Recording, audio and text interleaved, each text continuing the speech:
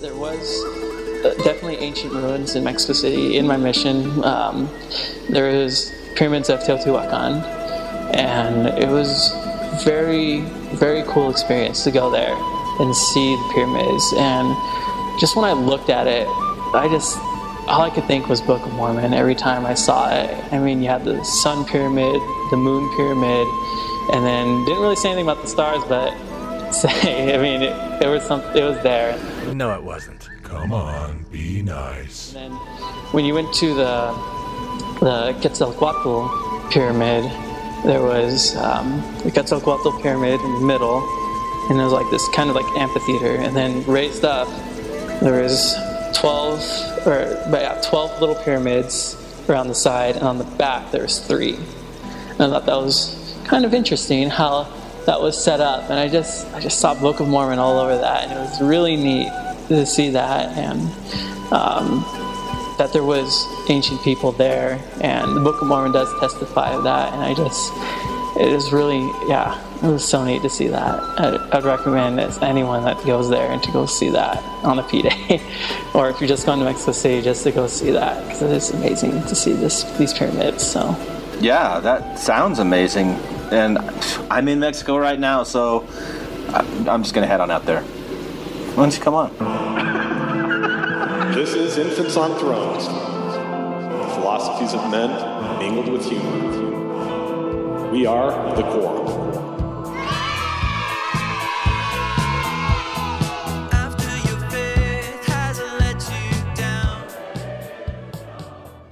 Look for the good in everything. Look for the people who will set your soul free. It always seems impossible until it's done. Look for the good in everyone. Welcome back to Infants on Thrones. I'm Glenn Ostland, and this is episode 682, Truth or Fiction, Part 1, Book of Mormon Evidence on Trial. What is truth? What is fiction? 8 years ago, I started this podcast with Bob Caswell, Matt Long, Tom Perry, Scott Rowley, and Randy Snyder. That was the original quorum. We eventually added Jake Frost, John Hamer, and Heather Craw. And we called ourselves Infants on Thrones. That was Tom's idea, and we all loved it. Yes, it came from the King Follett discourse, but what it really meant was that we recognized that we were all infants. We all still had a lot to learn. We didn't want to take ourselves too seriously. We didn't want to be just another ex-Mormon podcast. We wanted to explore a lot of different things, and so we did, in a lot of different ways. Welcome. I'm going to be your ex-Mormon meditation guru. We should be cautious about relying on information or advice offered by entertainment stars, prominent athletes, or anonymous internet sources. Again, none of which are me. And read the letters between Lowry Nelson and some leaders of the church. There is a pesky doctrinal requirement that they actually take a vote and allow their members to dissent. Those opposed, if any, may manifest it. The note has Go for it, man. Are few skewed, so I'll repeat myself. At the risk of being crude, there must be 50 ways to leave the church. That was then. This is now. Of course, it won't be too long before now is also then once again. But I just wrote and self-published a book called Bathing with God. In many ways, it represents a lot of what this podcast has been about over the past 8 years, at least what it's been about for me. Because this podcast has not really been just about ridiculing and smacking down all of the silly things about our former Mormon faith. It has been an attempt to figure out what is truth versus what is fiction. It's been a kind of microcosm for life that way, hasn't it? Oh, hey there, Quad. Hey everybody, this is Quad. They know. Quad is the imaginary voice of, well, an imaginary voice that may or may not be God that I created for the book Bathing with God. They know that too. Quad was born on Infants on Thrones. So Quad is going to help me out with this new multi-part series where we dive back into a lot of the old classic episodes of Infants on Thrones and reframe them with my current view of the world. Look for the good in everything. Are you going to tell them what that current view is? Well, it's sort of like you said, leaving the Mormon Church, spending all the time that we spent asking what is truth versus what is fiction. It's kind of like a microcosm for life. And it's something that we could look at with a lot of regret, a lot of shame, a lot of anger, a lot of pride. But my new view on life is to look for the good, to try to find the gratitude, even in these fictions that we used to believe were truths. And I like to think that there were certain skills that I developed by doing this podcast, Infants on Thrones, that helped me unpack this question, what is truth, what is fiction, outside of Mormonism, in the real, everyday world. I like to think of your experience as training wheels for the really big stuff. Oh yeah? And what do you consider to be the really big stuff? Well, you grew up with certain key assumptions about truth, about the nature of reality. And you are going to discuss a lot of those on today's episode. But you had what lots of people consider to be a faith crisis when you realized that most of those key assumptions were, dare I say, fictions. And now I have challenged you to look at the rest of life in a similar way, full of assumptions you make about what you think are rock-solid truths, but are themselves just as fictional as the Book of Mormon evidence that will be discussed in today's episode. Right, so let's get to it then. Can I say a few more things about it at the end? Sure, but for now, let's jump right in. So I recorded this episode in early 2014 from a hotel room in Mexico City. It was originally titled Episode 55, Teotihuacan, Reflections on Myopia and Cultural Imperialism. And it's a good example of the way that I was deconstructing some of my core Mormon fictions. And an even better example of how you were being understandably myopic and culturally imperialistic yourself, projecting the way that you see the world onto something that appeared to be a separate thing, and then ridiculing that thing, without understanding that the thing that you were ridiculing was really yourself. Yeah, I think I mentioned something like that towards the end. Sure, you were beginning to see things that way even back then, but admit it, you were a little heavy-handed in this approach. Yes, I was. Channeling your inner Bill Maher. Yeah, maybe a little. Replacing one fiction for another. True. But you're right, let's just jump into it, and we'll say more about it at the end, because this one was a whole lot of fun.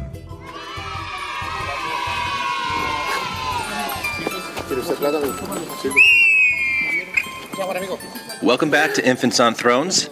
I'm Glenn Ostland, and the sounds you're hearing right now in the background are the vendors at the base of the Temple of the Sun in Teotihuacan. And I recorded this myself because I came to Mexico City for business, and I had some time to go and visit the pyramids, and I got to climb up to the Temple of the Sun and walk down the Avenue of the Dead and stand in the courtyard at the base of the Temple of the Moon. And you know what? Just like this random missionary kid that I found on YouTube, I also couldn't help but think Book of Mormon everywhere I looked. Except for me, it was probably a little different. But, you know, for me, growing up, seeing all these pictures of Jesus coming down and walking among the Nephites, you know, I'd seen all these Mesoamerican temples and ruins and architecture, and then here I was, standing in the courtyard that, as far as I could tell, was the very inspiration for some of those Book of Mormon pictures. And it just seemed so stupid.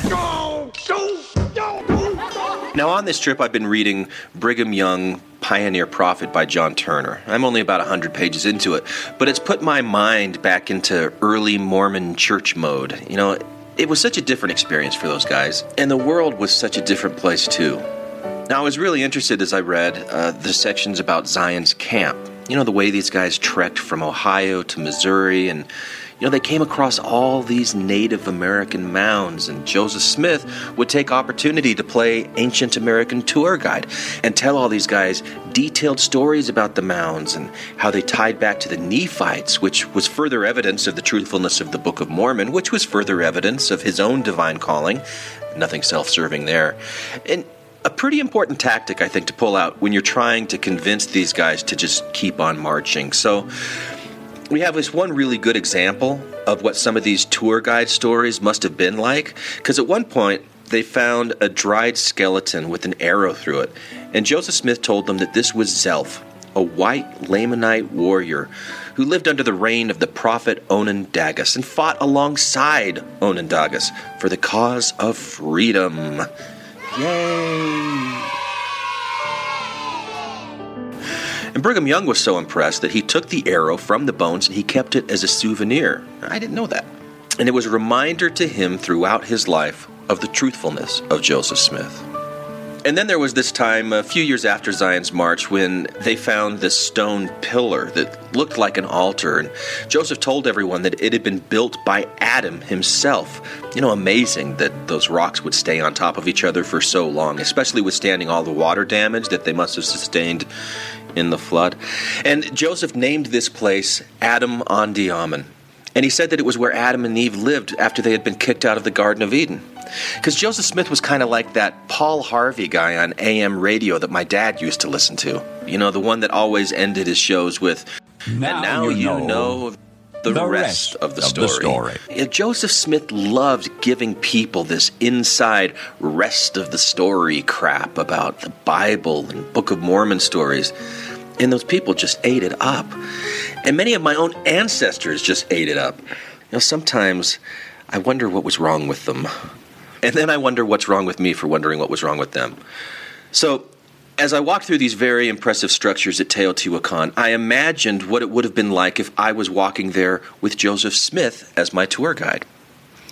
And this sort of Cliff Clavin type voice popped into my head. Isn't it a quirk in the Clavin family that we all have 2 extra teeth? You see, that's the only way that we can prove that we are the rightful heirs to the Russian throne. Hello in there, Cliff.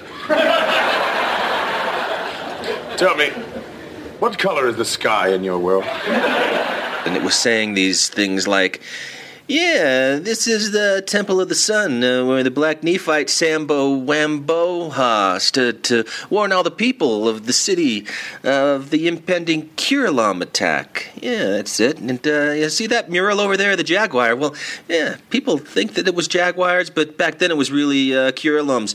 Kirilams were hunted and completely wiped out, and their skins were traded for precious ores. Yeah, shiny precious ores, kind of like the ones those vendors are selling right over there. Yeah, that's the ticket. Because you know what I think really happened? I think that Joseph Smith knew about these pyramids in Central America. I mean, of course he knew about these pyramids in Central America. And he knew they were these amazingly mysterious structures that, most people just associated with Egyptian pyramids. So, Egyptian pyramids and Central American pyramids, there must be some old world connection to the new world. So, let's tell the rest of the story. And let's tell about how they got there. People will like that, right? So, okay, yeah. I, Nephi, having been born of goodly parents and all that, do now make a record in the language of my fathers, which consists of the learning of the Jews, because we need that to connect these people to the Bible and all those cool stories, right?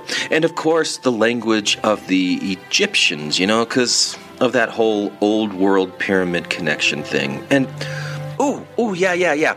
We've got all these ancient Indian mounds up here, the ones that I've been taking people to for years as we look for gold and stuff. So what if the same group that started in the old world came to the new world and built the pyramids, and then they moved up into the northern parts of America and also built these big mounds right up here? I mean, over time, of course.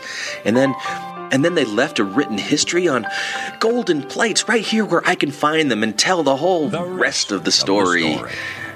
Yeah, that makes sense, right? So before I visited the pyramids here in Mexico, I sent an email to the other guys, just kind of jokingly saying, hey, I'm going to Zarahemla, wish me luck. And Tom sent me a link to this guy named Ryan Fisher. He's some kind of Nephite explorer. I don't know. I guess he calls himself the Indiana Jones of Book of Mormon geography or something. My name is Ryan Fisher. I'm an investigative journalist and explorer, and I'm applying the tools of my trade to all things Nephite.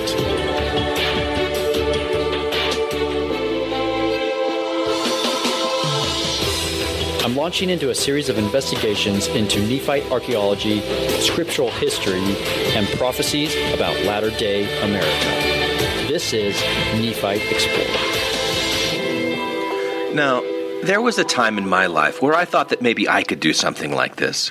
You know, I was studying cultural anthropology, folklore, and I was focusing on Mormon culture, and I thought that maybe someday I'd be able to teach at BYU and get to apply my own tools of the trade to all things Mormon, which would include some modern-day nibbly stuff, you know, making connections between modern beliefs and ancient traditions that would validate the beliefs and show us all how right we are, as if we didn't already know that already, right? But it doesn't really work like that. At least, it didn't for me. The Book of Mormon is a volume of scripture that, among other teachings of Jesus Christ, contains many prophecies about the promised land of the Nephites. Prophecies that are directed to the people that will one day live on that same promised land that the Nephites were destroyed on. These are prophecies not to be taken lightly. They are warnings of great natural disasters, wars, maintaining freedom, and more. Taking into consideration the great responsibility of the people and government of that promised land, I want to know exactly where is the promised land in these latter days. Do these prophecies apply to the United States, Canada, Mexico? Is it North America? See, I couldn't get away with stuff like this in grad school. I couldn't just say the Book of Mormon is scripture and contains the teachings of Jesus Christ. I wanted to. I believed it. But I couldn't just put it out there like that without giving any evidence that it really was what I thought it was. And it would have to be evidence that an outsider would accept or at least consider valid. So, you know, Ryan's approach here is that the Book of Mormon says some pretty important things about the future inhabitants of this land. So we better be really clear about where this land actually is. My interest would have been whether or not the things in this land could truly provide valid evidence of the Book of Mormon. So my approach would be to validate the Book of Mormon first, and Ryan's just taking this as a given. But I would want to know what a non-Mormon specialist would say about archaeological evidence for the Book of Mormon. You know, a guy like Yale professor Michael Coe. Nobody ever used iron in the New World. Nobody has ever found pre-Columbian coinage, ever. If there were coins, there'd be chocolate beans. Why aren't chocolate beans mentioned in the Book of Mormon? Copper alloys like brass in any form doesn't show up in Mesoamerica until at the earliest 800 AD. Gold doesn't show up in any way until 700 or 800 AD. You've got crops mentioned in the Book of Mormon that never existed in pre-Columbian America. All of these things would have produced pollen if they'd been grown by anybody. A lot of this stuff is wind-blown. It would fall onto ponds and lakes and get enclosed in sediments. Tremendous amounts of pollen work has been done in this area in Mesoamerica. We find ancient pollen, and there's none of this stuff that's in the Book of Mormon. Silk, nothing. The 7-day calendar was unknown. They never had chariots. They had helmets, all right, but they weren't made out of brass, that's for sure. There's no evidence for horses, no evidence whatsoever for any kind of cattle. Pig, zero. Not one pig bone has ever shown up. Elephants, there's nothing. I've never seen anything there that would convince me that these people have Middle Eastern DNA. We can read 95% of what the Maya themselves wrote. It's in Maya. It's not in Aramaic. It's not Semitic. There are no Semitic words whatsoever in it. It's got no relation whatsoever with any languages that we know of in the Old World. Basically, if you're looking for Old World connections and looking at the Near East, you're looking in the wrong place. Okay. That's pretty discouraging. So maybe the Book of Mormon isn't exactly what it claims to be. I mean, now if I'm a grad student and I'm really serious about trying to learn how to use these tools of the trade, I need to actually be open to what the evidence is telling me, right? I guess I also need to be open to hearing other explanations. So, all right, let's go back to Ryan. What does Ryan have to say about this land? Because, you know, Coe is talking about Mesoamerica as being this land, but maybe Joseph Smith had some other land in mind. In my quest to better understand the events of the Book of Mormon and where they took place, I'm going back in church history to find out more about the man that knew the Nephites the most, Joseph Smith. Right, because he made up the Nephites. Okay, I'll shut up. On June 4th, 1834, in his own handwriting, he wrote, "We arrived this morning on the banks of the Mississippi River. We left the eastern part of Ohio. The whole of our journey in the midst of so large a company of social, honest, and sincere men, wandering over the plains of the Nephites, recounting occasionally the history of the Book of Mormon, roving over the mounds of that once beloved people of the Lord, picking up their skulls and bones as proof of its divine authenticity." He's talking about Zelph, by the way. This letter is in the possession of the RLDS Church here in Nauvoo, now known as the Community of Christ, and that is why it's not known to many scholars. But in it, Joseph Smith tells his wife Emma about roving over the plains of the Nephites with astounding detail. So clearly Joseph believed that the people who built the mounds that he was around were the Nephite people. That's obvious to everyone, right? We know from modern archaeology that there's a culture here in the Ohio and Mississippi River valleys called the Hopewell. They're also known as the Mound Builders.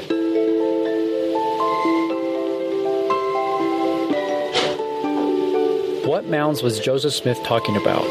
This letter was written during Zion's Camp March, which started in Kirkland, Ohio, May 4th, 1834, and concluded on the banks of the Mississippi River a month later. Somewhere along this route, Joseph Smith and company encountered the mounds and remains of what he called proof of the Book of Mormon's divine authenticity. I'm setting off to try and find those mounds and gather any archaeological evidence that would support Joseph Smith's claims. Now that would be really cool, right? You know, evidence to support Joseph Smith's claims.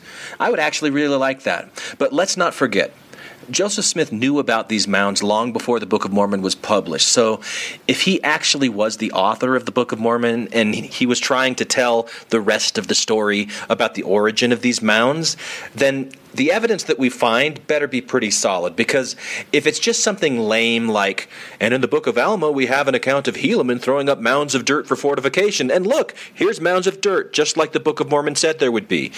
Yeah, if it's something lame like that, then it isn't really evidence. Okay, I'm in Newark, Ohio, and there are just absolutely massive earthworks here.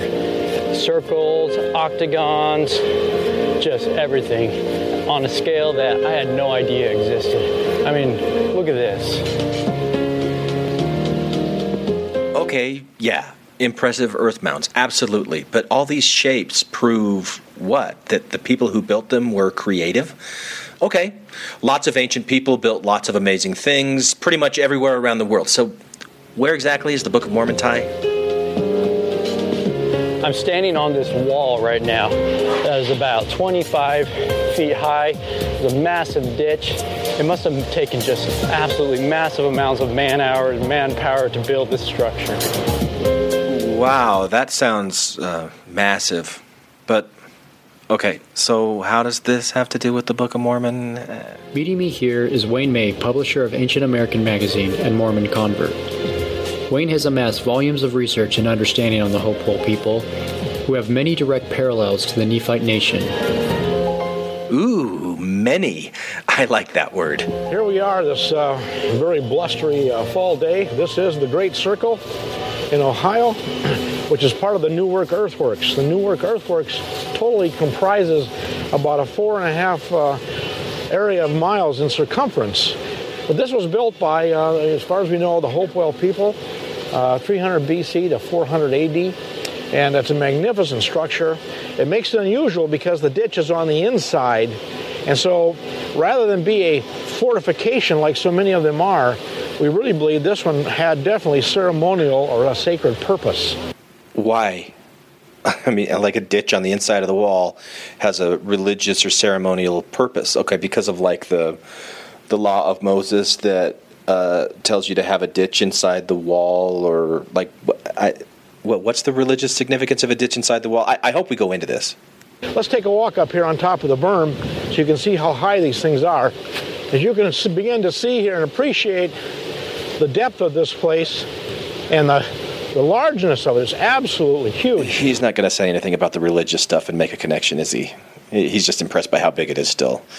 This circle runs approximately 154 feet all the way across in the center for the diameter. The circle itself is almost a true circle within about a foot and a half of 18 inches of difference. Otherwise, it is very, very perfect.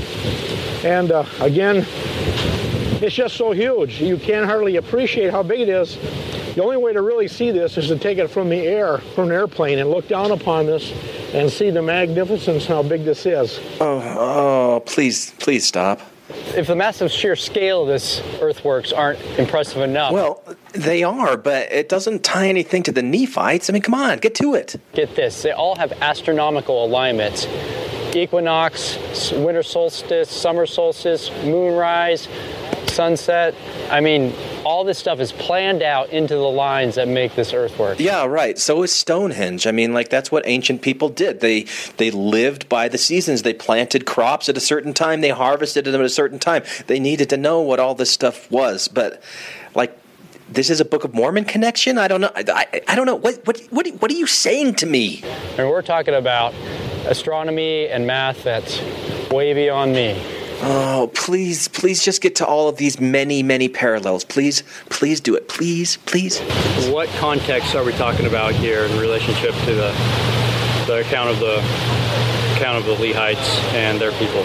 Thank you. And nicely said. The Hopewell earthworks represents, as you can see if you read in the Book of Alma, starting at 72 BC, when Moroni decided he would fortify all the lands and all the earth. He said he would throw up great banks of earth and dig deep ditches. And this is representative of these great banks of earth and deep ditches. And these are representative of the fortifications in the Promised Land, which has a nice parallel and match here in Ohio, Indiana, and Illinois. Okay, to be fair, I knew this was coming, but seriously, lame. I can imagine this being quite effective at repelling a Lamanite attack. For students of the Book of Mormon, just try to imagine that the enemy here is out in the flat plain. Okay, I'm going to stop it right here because they both just said imagine twice in a row. And yeah, that's exactly what I think this is. The figment of someone's very impressive imagination. You know, I can't figure out how to really think about all this stuff. You know, I'm sort of torn by two different ideas. So I guess you'll know where I land by the title I eventually give this episode. But on the one hand, this is an extreme case of myopia, a limited or restricted vision. Now, you can see the immense accomplishments of the people who built the mounds, who built the Mexican pyramids, but you can't see past your own predetermined conclusions. It's an epidemic, really, and I suffered from this myopic way of viewing the world as much as anyone ever did.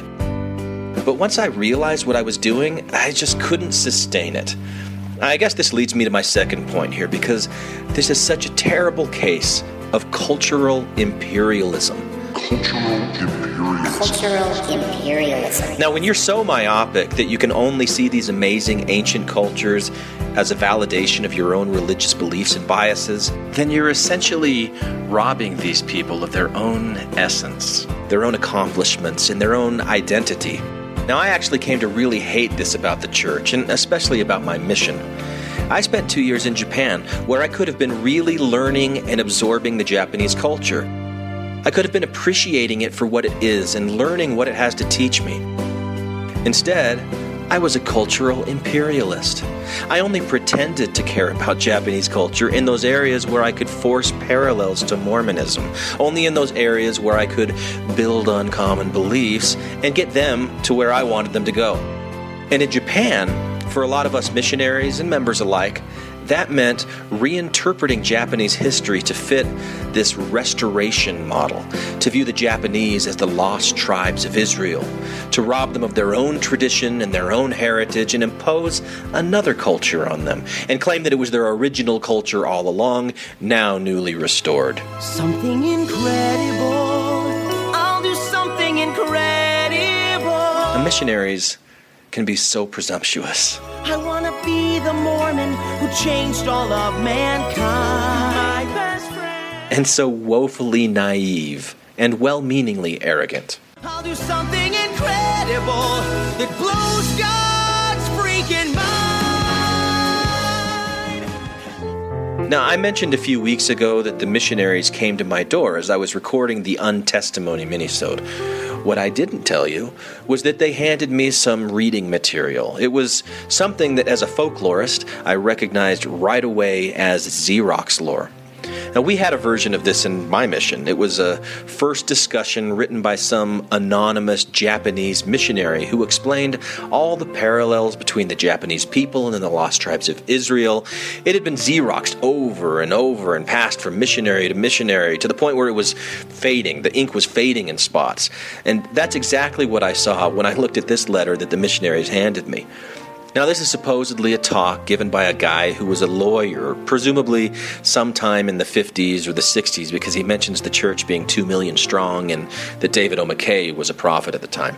But he claims to explain why the church is true from the point of pure logic. And the missionaries gave this to me because they apparently loved it and thought that it would show me the error of my ways in an academic way that a guy like me could really appreciate.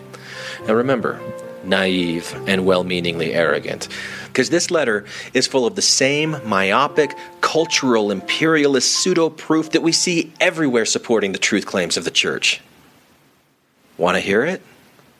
Well, too bad, because I'm sharing it with you anyways. Why I Am a Mormon by Douglas Bryan. Now, like I said, this Douglas Bryan guy, I don't really know who he is. I Googled him. I didn't find anything. I think maybe it's because it was the 50s or the 60s. But the only reference that I did find to this essay was on a missionary's homepage, some kid that had served in Brazil, maybe 2007, 2008. So, you know, I got it in Indiana. Somebody's using it in Brazil. It's been around since the 50s or 60s. It's a pretty good example of this Xerox lore thing. So anyway, Douglas Bryan, lawyer. All right, what do you got to say? I would like to tell you why I am a Mormon from the standpoint of pure logic. Wow, pure logic. Okay, as opposed to other kinds of logic. So I guess logic is the use of valid reasoning, and reasoning is the process of establishing and verifying facts to support your claims. And pure means that it's not mixed in with anything else. So the claim right off the bat is that we're about to see a valid reasoning that's not mixed with anything other than verifiable facts. Let's see how we do. I realize that it takes prayer and faith and many things to get us into the church and keep us there, but my faith can be much stronger if it's backed up by some good, sound logic. To begin with, I am a Christian. I believe in the mission of Christ. I believe the story of Christ in all its details as told in the Bible, but I can't prove it. So far as I've been able to learn, the regular historians who wrote in the actual day in which Christ lived didn't mention his name. There are those who challenge this and cite the writings of Josephus, but Josephus didn't live in the time of Christ. He was born several years after Christ was crucified. So, if I lay aside Christian writings and Christian theology, I can't really prove that he was ever born. Wow. You know, my dad was a lawyer, is a lawyer, and this reminds me so much of conversations with him. I don't really know what to say. Okay, so, all right, you can't prove that Christ was born? I'll give you that. No problem there. I have here a copy of the Book of Mormon. If I can prove that Joseph Smith was a prophet, if I can prove that he received the way he said he received it, if I can prove that this book is true, then I will not only prove that we have the true gospel, but I will prove the story of Christ, because this book contains the story of Christ. Yeah, you know, I can see why this would be appealing to the missionaries, because if you can prove that Joseph Smith was a prophet, or prove that the Book of Mormon is true, then you can prove the divinity of Jesus Christ and everything that says about it. Yeah, I can get that. So is that what we're trying to do here? We're trying to set out to prove that Joseph Smith is a prophet and prove that the Book of Mormon is true. All right, I'm going to open up my mind. Give me the proof. Let's evaluate it. At the time Joseph Smith brought forth the Book of Mormon, he was just 23 years old. In order to get the true picture, try to think of some young man you know who was 23 years old. Whoa, wait a second. I thought this was going to be pure logic. This doesn't seem like pure logic to me. And, we're making a comparison to a 23-year-old in the 1950s or 60s compared to Joseph Smith as a 23-year-old. I mean, okay, mind open. He has been to school just 3 years. Try to think of some lad who has been to school just 3 years. Now, when a man writes a book of this type, he usually travels thousands of miles and spends years in research before he attempts it. Really? A book of this type? Thousands of miles? You've already lost me, Brother Brian. The man who wrote The Robe spent 10 years in research before starting, and it didn't even need to be true. It just had to sound like it was true. Okay, a quick Google check shows that The Robe is a fictional story that was published in 1942 about a Roman tribune and his Greek slave who were involved in the crucifixion of Christ. It was written by a man named Lloyd Douglas, an American minister born in Columbia City, Indiana, and he got the idea for The Robe from a fan named Hazel McCann, who wrote a letter asking Douglas what he thought happened to Christ's garments after the crucifixion. Now, I didn't find anything in that article about 10 years of research or even traveling thousands of miles to write it. He wrote 10 novels from 1929 until his death in 1951, and The Robe was the 9th of these 10. So The Robe is really just some weird red herring that he's throwing out here. It's being used as a benchmark to measure by comparison how impressive the Book of Mormon is, but seriously, pure logic? This is pretty sloppy stuff. Joseph Smith didn't travel anywhere except around his neighborhood with a horse and buggy. Really? So you don't count the time that he spent in Salem when he was a little kid after that whole leg surgery thing, or the time that he spent in different parts of New York and Pennsylvania as a treasure seeker when he was taking people on expeditions of hidden treasure and gold, Indian, Spanish, buried mine stuff? It just was around his neighborhood with a horse and buggy? Brother Brian?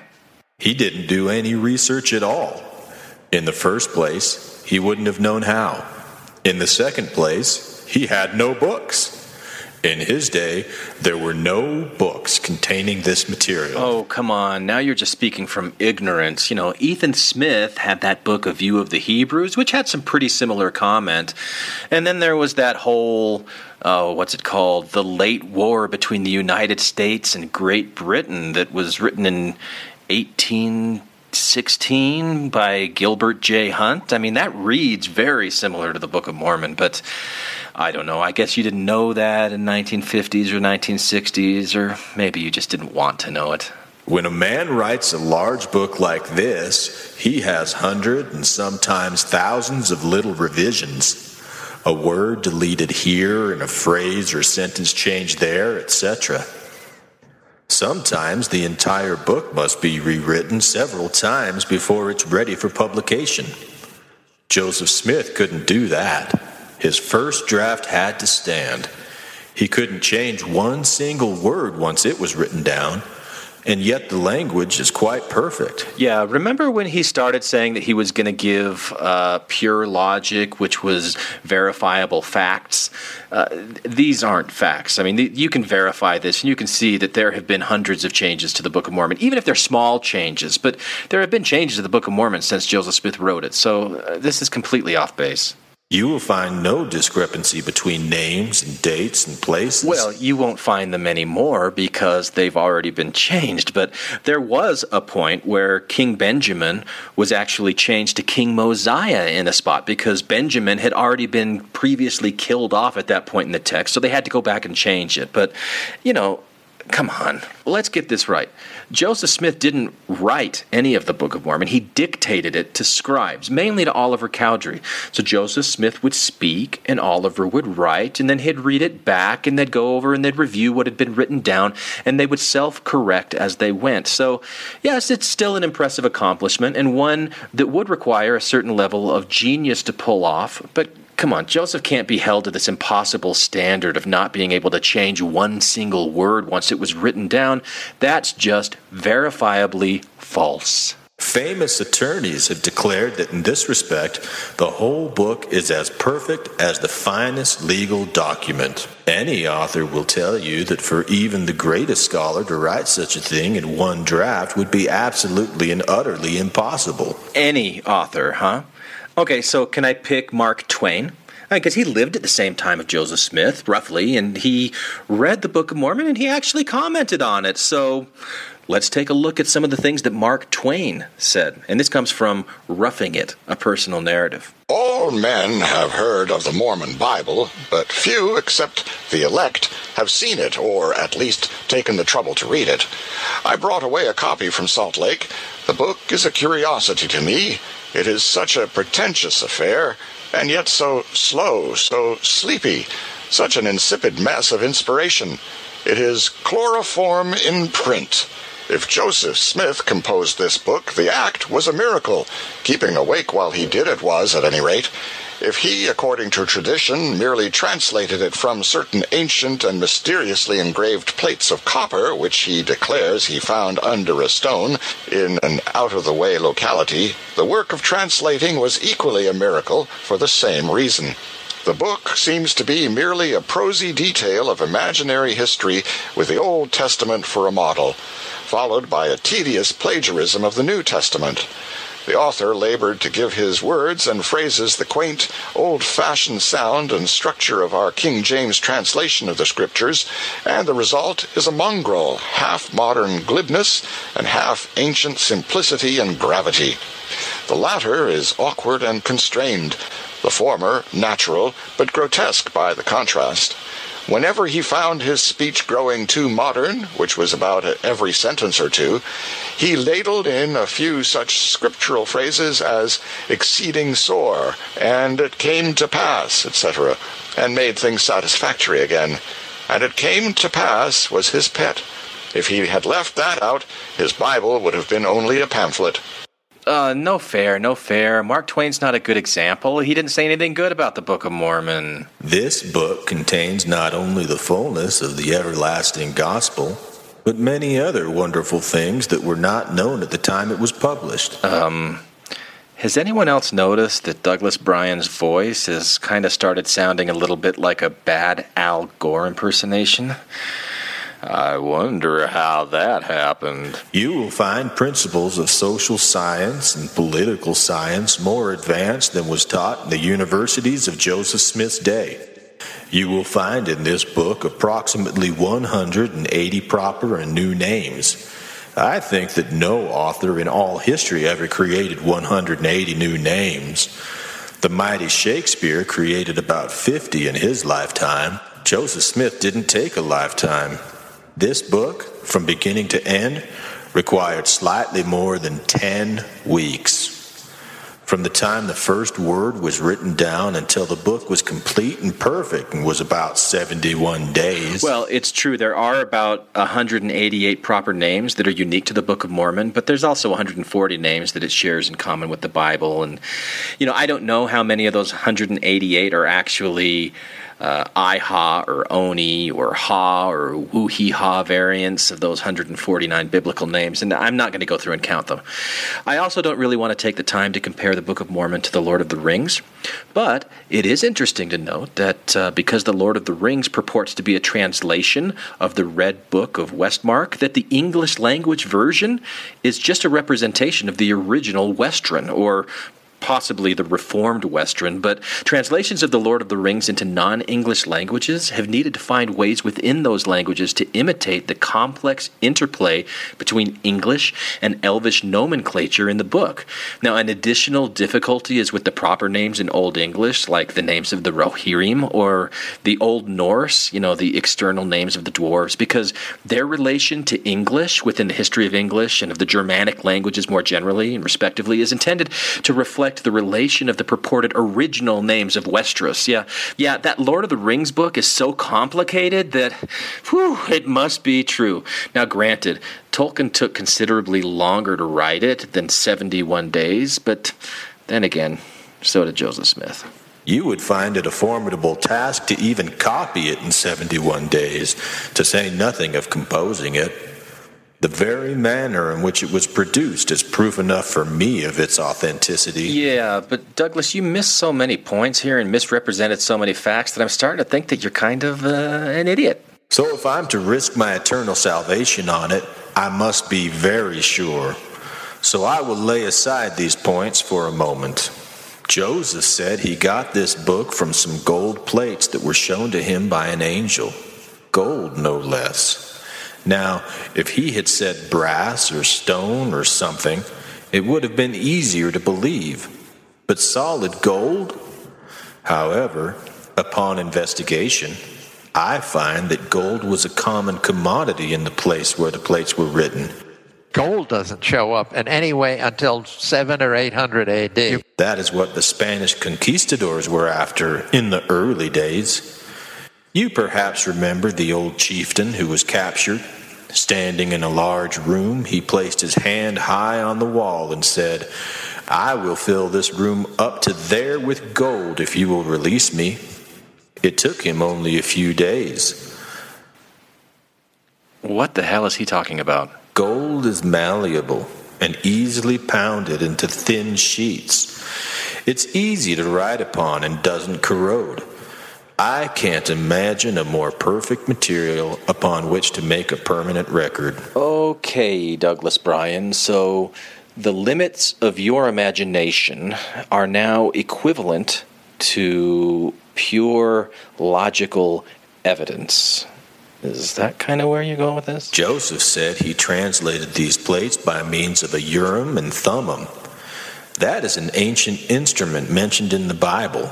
It contains 2 clear stones held together in a frame somewhat like our eyeglasses. When he looked through these stones, he could read this ancient language. As a schoolboy would probably express it, that was a big, hairy story if I ever was one. Big, hairy story. But do you ever hear a physicist explain the Urim and Thummim? No, have you? He says it's not unscientific in any way. Wow, well, golly heck, I will take the unnamed physicist's opinion as kind of my gold standard. Holy cow, this nails it. And this is a great example of pseudo-witness, which is kind of a big red flag for folklore, but anyway. He expects the time will soon come when we can actually make one. In fact, at the Massachusetts Institute of Technology right now, they are perfecting an electronic instrument that will translate one language into another. Right, you've all got the Urim and Thummim app on your iPhones, right? Joseph said that the language of the plates was Egyptian. Egyptian stuff in America? People hooted at the idea. But since that time, they have found Egyptian artifacts by the thousands, all the way from obsidian stone coins to pyramids as large or larger than those in Egypt. Did you ever see a diagram of the inside of a pyramid? It is the most complex labyrinth of halls and ramps and stairs, etc. that you can imagine. There is a strange thing. The pyramids in America and those in Egypt are built just alike, outside and inside. Joseph Smith couldn't have known a thing like that. Well, first of all, that's not true. They aren't identical. But, even if they were, where in the Book of Mormon does it talk about the insides of pyramids being compared to the Egyptian pyramids? Like, how would Lehi's family, the Nephites, know how to build pyramids? I mean, is it the Mulekites that did it, or is it the Jaredites that came over before the Egyptians built the pyramids? I mean, you think this through a little bit. Okay, I'll save it to the end. There were 63 gold plates. The original copy of the Book of Mormon contained 588 pages. Some editions with larger print contain more than 750 pages. How could he get 750 pages from 63 plates? Some of our scientists, Sojal for instance, have made a gold plate of the same size and with the cuneiform writing have written 12 pages of the Book of Mormon on one gold plate. If you multiply 63 by 12, the answer will startle you. It's 756, which is exactly the same number of those Books of Mormon that happen to have like extra large print. How could Joseph Smith have possibly known what font size they would be using? Amazing! I'm startled. Now, these points are perfect. I feel sure that they would stand up under the scrutiny of a court of law, but I think I will lay them aside also. I think we can find a better one. In this book, it mentions horses several times. And the time it was published, historians agreed that there were no horses in early America, only those that had been brought over a few years before the Spaniards. But many years after the book was published, they began to find in the tar pits of California and the quarries of the Dakotas evidence of horses. Nope. Skeletons of horses. No. Pictures of horses. Nope. Hunters on horses. No. Armies on horses. Lots of horses. No. Joseph Smith couldn't have known that. And he didn't. In this book, it says that because of a dearth of timber in certain areas, that many things were made of fine cement. Now, at the time this book was published, according to the Encyclopedia Britannica, there was no workable cement in the world anywhere. Why do I just not trust him here? But since that time, they have found 4,500 miles of cement roads. They have found aqueducts and temples and, in fact, whole cities made of the finest kind of cement. Joseph Smith couldn't possibly have known that. In this book, it says that at the time Christ was crucified, there was a great upheaval similar to the one in the Holy Land. So great was the disturbance that many whole cities sank beneath the temple. In Joseph Smith's day, you couldn't prove a thing like that. There was no way to know. But when we learned to fly, we could see things in the ocean that could never be seen before. Just as late as our war in Korea, some of our pilots spotted the 16th city lying beneath the sea. Yeah, I have no idea what he's talking about here. These points are perfect. They are undebatable. They can't be explained away. But I believe I can find a still better one. Now, I just want to give you fair warning here. You know, Douglas Bryan has given some really, really weak examples to support his thesis here, but what he's about to say here is just like incredible. I mean, I couldn't make this stuff up. This book tells a story of some people who landed in America, about where Chile is today. They came up across a narrow neck of land and built a mighty civilization. They built roads and cities. They had wars and contentions and all the things that go with the struggles of a civilization. As the people of the Lord traveled farther and farther north, they gradually dwindled out until their last record was buried in a hill called Cumorah. At the time this book was published, historians were quite in agreement that the civilization on this continent started in the north, where they came across the Bering Strait. But since that time, they have discovered that they did land about where Chile is. They have recently been floating rafts across to show how the people got here. They did come up across a narrow neck of land. They did build a mighty civilization. We have found the roads. We have found the cities. We have found the great battlegrounds. The people did dwindle out as they came farther north, right up to the hill Cumorah.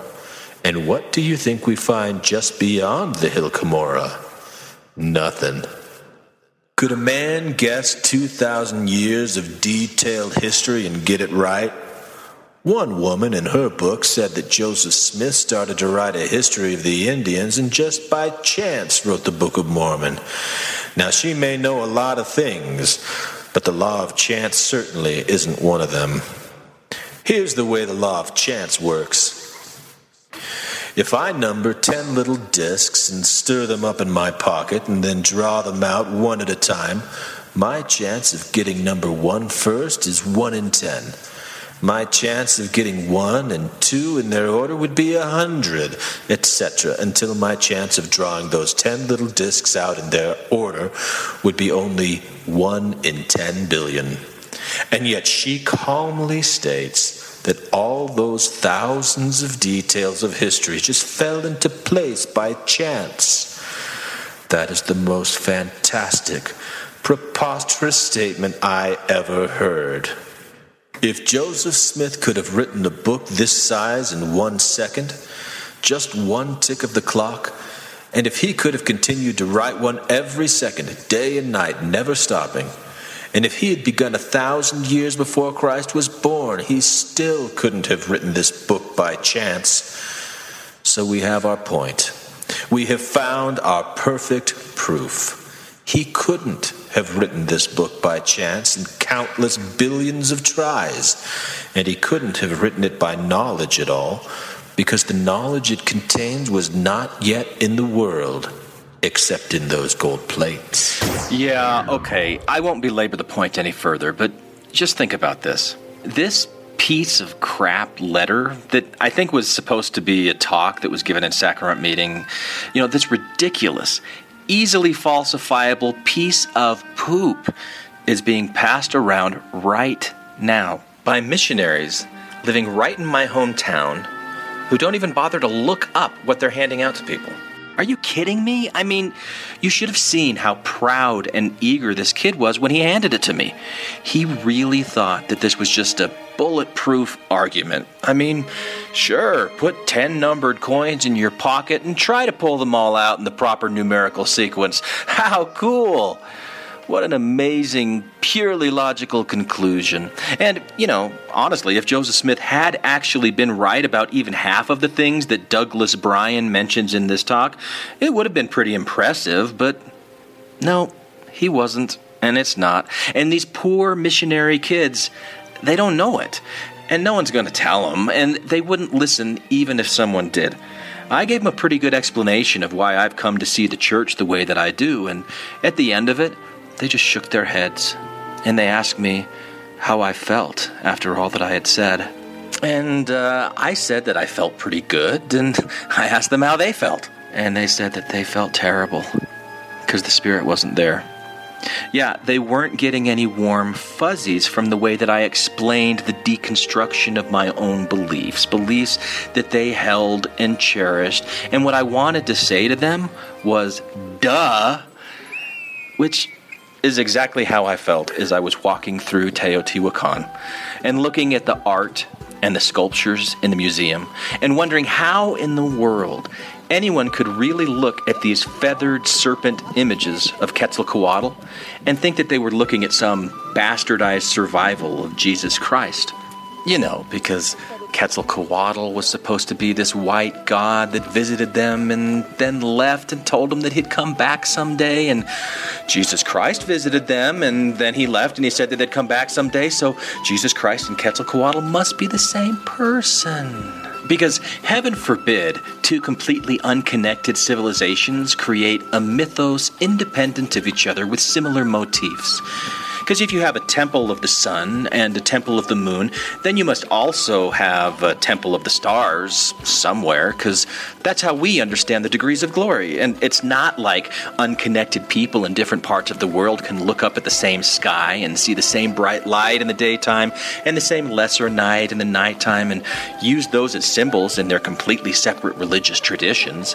And if you have a Quetzalcoatl temple with 4 smaller structures on the right and on the left and in front of it, totaling 12, and then 3 similar structures in the back, that has to represent the 12 apostles and the first presidency, because, 12 and 3 aren't numbers that anyone else would possibly place any completely separate meaning into, and it's not like they were possibly meant to total 15 in the first place, because 15, that just doesn't make any sense, not to us, and we're the ones with the truth of all things.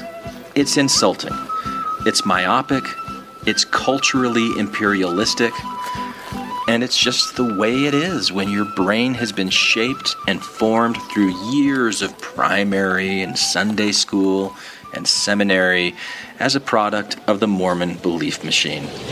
I imagine that right now you're feeling a bit like Alice, tumbling down the rabbit hole. Let me tell you why you're here. You're here because you know something. What you know you can't explain, but you feel it. You felt it your entire life, that there's something wrong with the world. You don't know what it is, but it's there, like a splinter in your mind, driving you mad. It is this feeling that has brought you to me.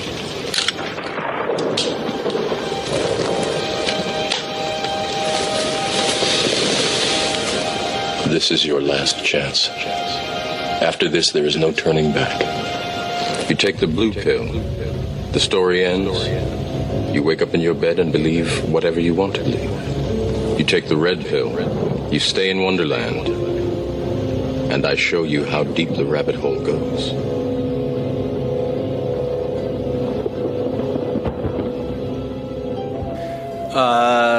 Too late.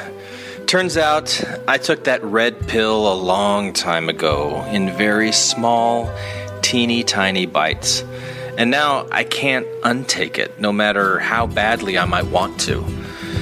But I don't really want to. I couldn't go back and live in that Mormon Matrix world again, where Masonic rites are thought to date all the way back to Adam, and ancient submarines brought the Jaredites and honeybees to America, and poisonous serpents separated the people of the North from the lands of the South, and the brother of Jared is named Mahanrai Moriankamer. I've tried. I'm just too cynical, and with apologies to Douglas Bryan, too purely logical. It's sort of like that Supertramp song. When I was young, it seemed that life was so wonderful, a miracle. Oh, it was beautiful, magical. But then they sent me away to teach me how to be sensible, logical, oh, responsible, practical.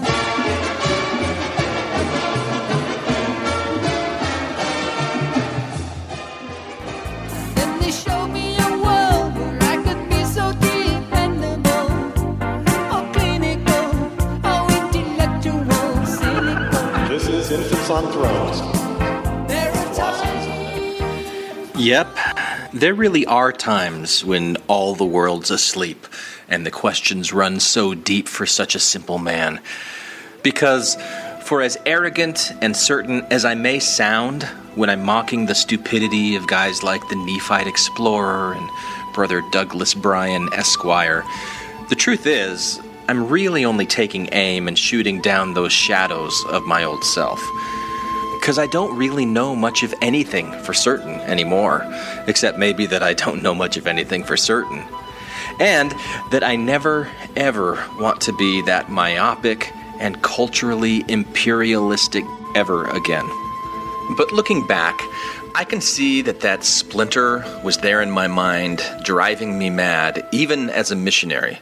Because there was that one P-Day back in July 1992 where a few of us started this silly little movie that we never actually finished. I want to tell a story. No, not tonight, Christopher. Your mom said no. But I want to tell a story, Dad. This is all right, Mr. Crispins. We'd love to hear a story. Okay. I'm going to tell you two about my favorite superhero, but you have to guess who it is. Will you give us a hint? His name starts with an N. Oh, I see. It must be Nephi. Nephi? Nephi's dumb.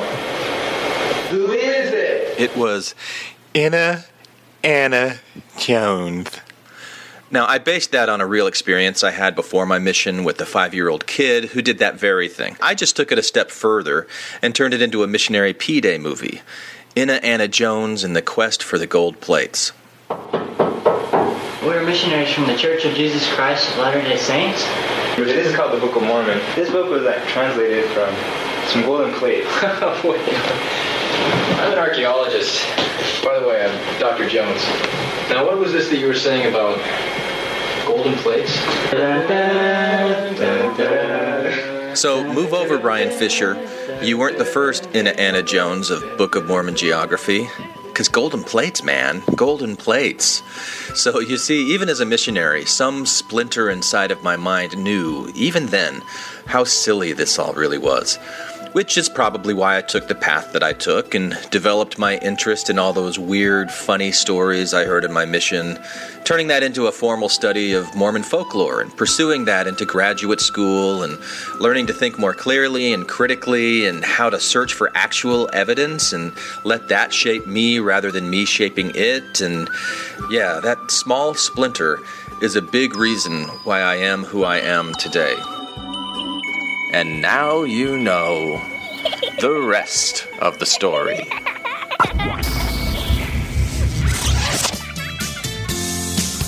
So I want to thank you for listening to the podcast.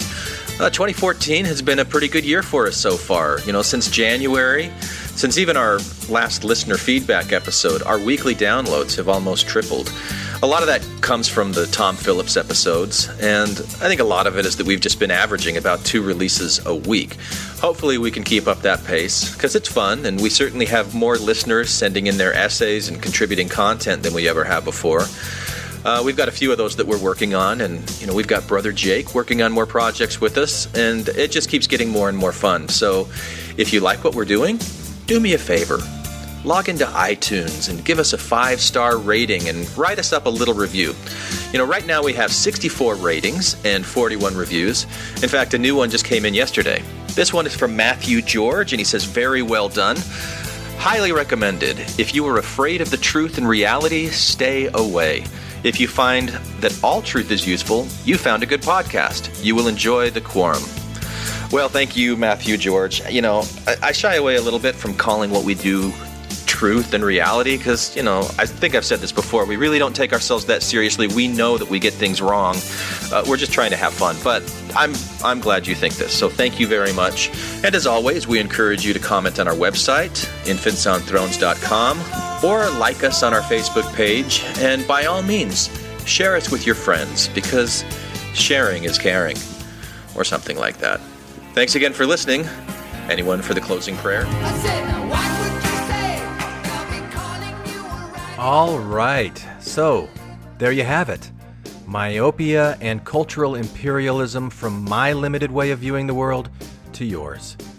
Now, 6.5 years later, how are we different, Quad, from what we were doing back then? Well, your editing got a lot better. That's for sure. I did smooth a few things out here, but yeah. And I think that today you wouldn't be so quick to portray Ryan the Nephite explorer, the missionaries that you met in Indiana, and that Douglas Bryan guy as such idiotic morons. Yeah, I don't know. I hope that's true. You know that it is, because you actually care about them as people, don't you? Well, I don't know them personally. No, but you know that they are just like you. They were born innocent into this world, just like you were. They wanted to love and to be loved, just like you. And they were misguided by well-meaning parents and adults through their entire lives, just like you. You have decided that you want to move away from that misguided part of yourself that made you think that you were better than other people because you had the truth and they had fictions. In order to do that, you took a very courageous step. You became willing to level the playing field and recognize your own core assumptions as fictions as well. Yeah, you're right. I did. You want to be a more loving and accepting person than the guy who was ridiculing the people that you ridiculed in this episode 6.5 years ago. Yeah, that's true. I do. Are you thinking what I'm thinking? That maybe I could insert the preface and introduction to Bathing with God as an extended Easter egg right here? Exactly. Yeah, I am. Thanks, Quad. So, here is episode 1 of my new podcast, Bathing with God, where I'm releasing a chapter of my book every week, along with other episodes that answer listener questions. Think of it as a sort of spin-off to Infants on Thrones. And you're going to hear episode 1 right now. Welcome to Bathing with God, the free audiobook podcast from my imagination to yours. I'm Glenn Ostland, and if you like what you hear and would like to purchase a print or Kindle version of the complete book, search for it on Amazon.com or go to the website bathingwithgod.com. And now I give you Bathing with God. Bathing with God.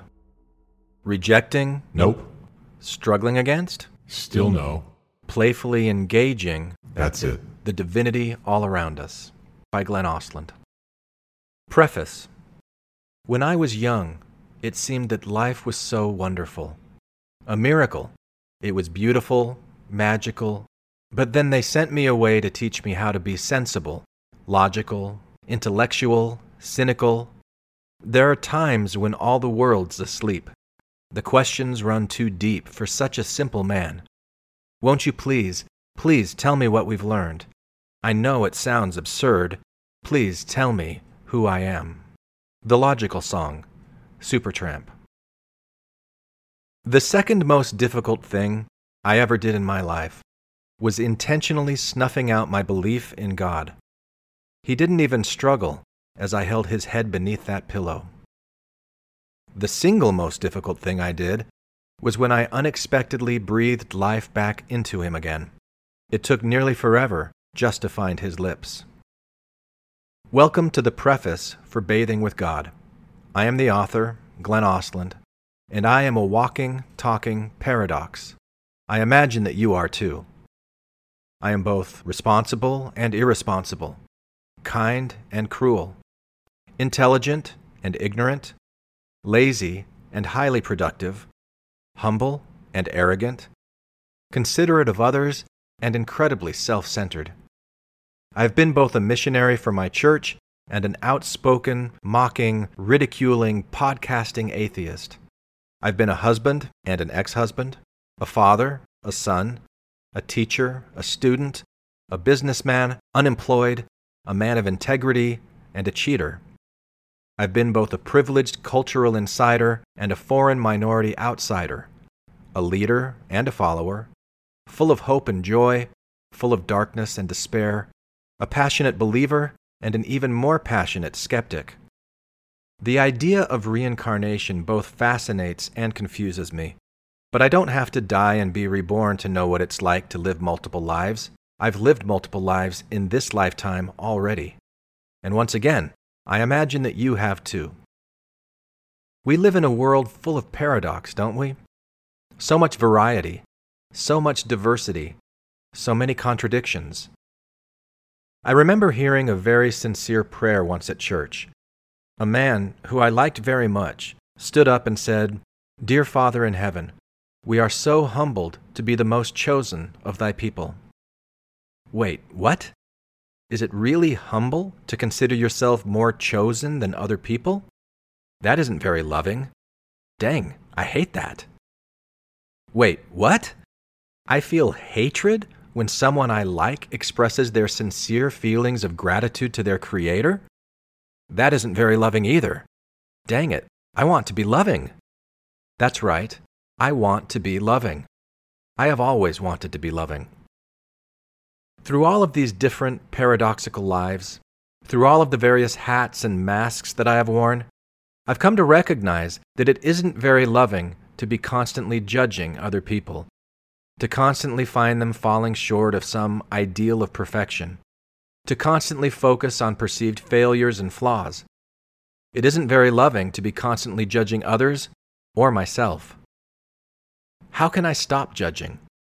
How can I accept the obvious fact that life is full of messy paradox, which is actually quite perfect and beautiful exactly the way it is, exactly the way that God or nature or the universe has made it? The idea of God both fascinates and confuses me. So much of what I've learned about God over the years has sounded far-fetched, made up, fictional. I closed myself off to the possibility of God for a very long time. I thought it was stupid to believe in God, and whether I was willing to admit it or not, that meant that I thought people who believed in God were stupid too. Hang on, I'm doing it again, aren't I? It isn't very loving to be constantly judging other people. Dang it, I want to be loving. Can I rewire my brain to be less judgmental? Can I get rid of judgment altogether? Would God help me do this if I asked Him? Do I even believe in a God that would help me do this if I asked Him? What would something like that even look like? Bathing with God is a series of conversations I had with a voice that came to me when I was soaking in a bathtub. That voice was not audible. It was imagined. That voice was not foreign to me. It was familiar. That voice became my friend. It had always been my friend. And it responded when I asked it to. It answered the call to help me become more accepting and less judgmental of both myself and others. In this book, you as the reader have been given a ringside seat to my inner paradox, my consistencies and inconsistencies, my attempts to use my own imagination to look at the world through the eyes of an omniscient, omnipotent, omnipresent God. A God that does not strike down thieves before they steal. A God that does not strike down abusers before they abuse. A God that seems to love, nourish, and sustain all people, allowing everyone to float in their own particular sea of paradox. A God that both fascinates and confuses me. A God that has been teaching me, through my own imagination, how to be a more loving, accepting, joyful human being. And you know what? I think it's working, because I can say this with all honesty. I do not know who you are or where you come from, dear listener. I do not know what you have done, what you will do, or any of the specific paradoxes that define who you are. But I know for a fact that I love you. I know that any judgment I might ever put on you or on anyone else is only a projection of those parts of myself that are still in search of acceptance and love. In other words, if I judge you, it's not you, it's me. Those are the parts of myself that still focus on failure and have not yet learned how to let go of fear, that have not yet come to fully understand what it truly means to be constantly, inescapably bathing with God. So, welcome to my mind. Welcome to my heart. I wrote this book for me. I'm sharing it with you. It is meant to be enjoyed, so I hope that you enjoy it. Glenn Ostland, August 2020. P.S. My full name is Dow Glenn Ostland II. That means that my initials are DGO, which can be arranged to spell either God or dog. So if you decide to call this book Bathing with Dog, I will completely understand, and I promise not to judge you for it. Introduction. Atheism. There is no God, I often say. How could there be? There is no way. There is no Christ. He gave no gift. His so-called teachings, ancient myth. And while I'm on the subject, please, I have no arms, no legs, no knees. There is no God, no heavenly place. It's as plain as the nose that's not on my face. There is no God. How could there be? There is no God. There is no me. Glenn Ostland. Why did you start with that poem? What? Who are you? You know exactly who I am, and we'll get to that more later. But this is the introduction to a book called Bathing with God. So why did you start with a poem called Atheism? 'Cause I like it. I like it too. I'm the one who wrote it, you know. No, you didn't. I did. When I was a 15-year-old sophomore in high school, as a way to send a message to my atheist English teacher. What message were you trying to send? That a denial of God was the same thing as a denial of self. Have you always felt that way? No, but I sure did back then. You turned in another poem as part of that assignment. Do you remember? Yes, I remember. Why didn't you choose that one for this book? Because it was about a zit. Yeah, I really liked that one too. Let's hear it. Okay, here you go. Life as a zit. Where would I be if I were a zit? Would I be on your face or on where you sit? Would I be in your nostril, inside of your ear, In your mouth, on your tongue? Just look in the mirror. I could grow on your chin with a head white as snow, and where you don't wash is where I will grow. Oh, the fun it would be. There's no way that I'd stop. That is, till you'd find me and give me a pop. Nice. And what message were you trying to send with that one? That I thought the assignment was stupid, that I could write poems standing on my head, and that poems didn't have to be about lofty, beautiful ideas, but why do you care? Who are you, anyway? We'll get to that soon enough. For now, why not tell these beautiful people what they're in for with this book? What people? The people who are either reading or listening to these words right now. There are no people reading or listening to these words right now. Not your right now, their right now. In your right now, you are writing the words that come from somewhere deep within you, and you're currently all alone, soaking in a bathtub, writing this on your phone with your right thumb. But trust me, eventually there will be people paying attention to this, and in their right now, they're wondering what they're getting themselves into, and whether this is the kind of thing they'll want to spend any time on. So, let them know what they're in for. Okay, I was raised to believe in God. I believed for a long time. I even spent 2 years in Japan going door to door as a missionary for my church, trying to convert people to believe in God, or at least the version of God that I believed in at the time. But then something happened, right? Yeah, I went to graduate school. And what happened in graduate school? I stopped believing in God. Why? Because I was studying folklore and mythology, and I realized that all the stories in the Bible are just stories. Legends, myths, folk tales. They're fictions, not actual history, which is what I believed when I was a kid. There was no real Noah who put all those animals on a boat, no actual Adam and Eve with their talking snake, no 6,000-year-old Earth, just a bunch of stories that, true, have helped a lot of people in a lot of different ways, but they've hurt people in a lot of different ways too. So I stopped believing that any of it was real. And then what happened?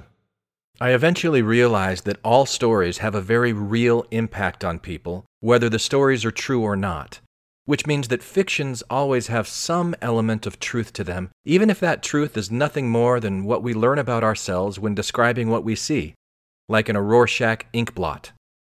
I then spent a lot of time asking myself a lot of deep questions. Eventually, I realized that most of them simply cannot be answered. At that point, since I could find no definitive evidence either way, it seemed foolish and almost hypocritical for me to be so certain that there was no God. That shift in perspective fundamentally changed the way I see myself and everything else around me, and those changes made me want to write this book. I remember. I was there. So, what kinds of deep questions did you ask? Well, there were a lot of them, like, who or what am I? And why am I here? Do I really have more atoms in my body than there are stars in the sky? Is each atom a tiny bundle of energy that was made in the stars? Am I actually a being of energy? What is the relationship between energy and matter? Which religion is right? Are any of them right? What does it even mean for a religion to be right? Are religion and science really enemies? Is there any way to bring them closer together, even if it's just within my own mind? What is truth? What is fiction? Can truths be fictions? Can fictions be truths? How much do we really know compared to how much we really don't? What is the nature of reality? What is the nature of perception? Is there a difference between the way I perceive reality and the reality that I cannot perceive? How has evolution determined the way I perceive reality? Aside from the 5 physical senses, do I have any other senses that influence my perception of reality? A sense of equilibrium, a sense of time and place, a sense of humor, a sense of self? What role does imagination play in turning these senses into meaningful stories about the world around us? What is an ego or a personality? What is a soul? Is there a soul? Did we exist somehow in any form before we were born? Will we exist somehow in any form after we die? What role does evolution play in the development of my personality? Is there a similar type of evolution for a soul? How was all of this actually made? If atoms create molecules, and molecules create cells, and cells create the organs and tissues that make us up, What is the intelligence that instructs and directs each self-organizing bit of subatomic energy on how to become any one of those atoms in the first place? Is there some kind of energetic DNA behind our DNA? Is God just a story that parents have told their children for years and years and years? Or is there more to it than that? If so, is he a he? Or is she a she? Or does gender even mean anything to a divine creator of everything? What if God is nature? What if God is love? What if God is the subatomic energy that creates every atom, molecule, and cell in every living and non-living thing? What is the subatomic energy in the quantum realm?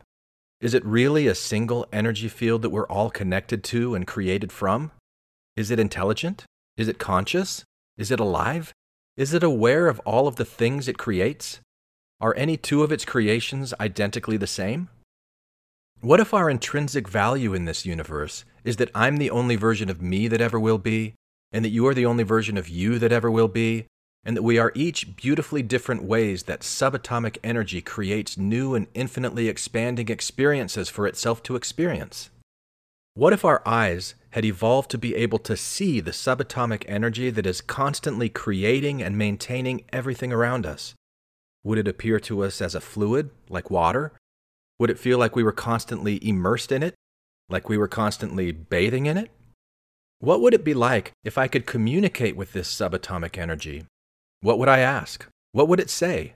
And how might the answers to any of these out-there questions help me, or anyone else for that matter, in any practical way in my everyday life? Wow, that's a lot of questions. Tell me about it. That's why I wrote this book. Did you get any answers? I got all the answers. Really? Arrogant much? Well, I got answers that have satisfied me, at least, for now.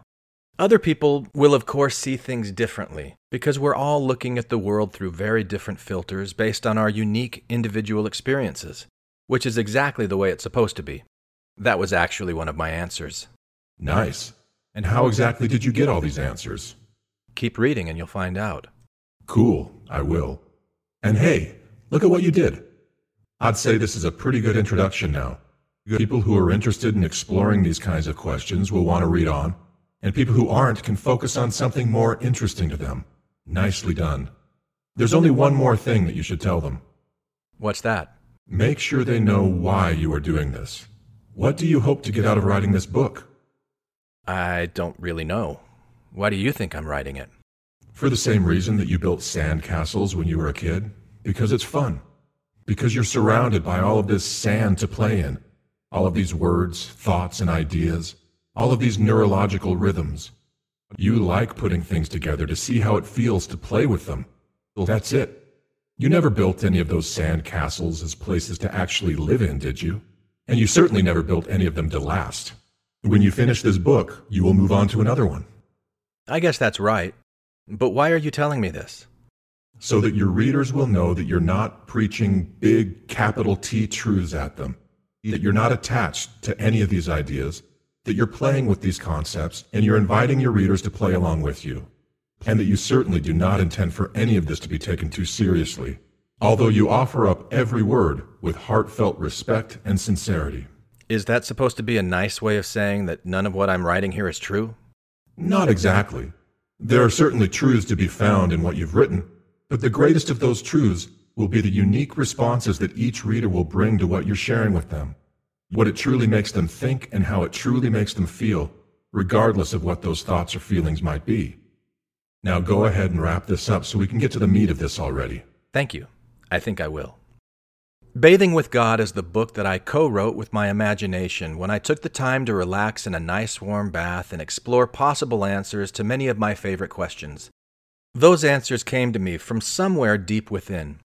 As a result, some may consider this to be insightful channeled writing, and it is. Others may consider this a work of fiction, and it is. As you will see in the pages that follow, I do not consider fiction and insightful channeled writing to be mutually exclusive ideas, because they aren't. And of course, neither does the massive sea of energy that is the creator of everything that exists. Every quark, every electron, every atom, every bioelectrochemical thought in our brains, There's nothing that is not an extension of this energy. Everything is a unique fraction of that whole. No unique fraction is anywhere close to the complete whole, and no fraction can perceive anything beyond the limits of its fractional ability to perceive, although perceptions can be changed, which will most likely be experienced by every reader of this book. It will most definitely change you. The question is, how? That answer is up to you. Don't worry. The energy that whispered these words into this book is not malicious. And it is certainly not a stranger. You've met her many times before. You're just as much a part of her as I am, and she expresses herself through you just as much as she expresses herself through me. All of these expressions are, of course, unique to our own biological makeup, environmental influences, cultural heritage, individual life choices, and many other variables. We are each a one-of-a-kind work of art, created and sustained by this energy. We are each a unique fingerprint on the universe, a complicated and ever-evolving aperture through which shines the mysterious energy from deep within each of the billions of atoms that make up our bodies. This energy shines through each of us in a dazzling variety of ways, and it is my absolute pleasure to introduce you to the dazzling version that is presently shining through me. It is the source of life, it is the source of consciousness, it is what people call God, and all of us are constantly bathing in it. So come on in. The water is absolutely fine. Thank you for listening to Bathing with God. If you like what you just heard and would like to purchase a print or Kindle version of the complete book, search for it on Amazon.com or go to the website bathingwithgod.com. And if you really, really like what you just heard, share it with someone you love and give me a 5-star rating on iTunes or whatever podcasting platform you use. You can also like our Facebook page and subscribe to the Bathing with God YouTube channel. And if you'd like to reach out to me personally, you can email me, Glenn Ostland, at bathingwithgod@gmail.com. I'd love to hear from you. And probably so would Quad. Oh yeah, bring it. Thanks again for listening to Bathing with God.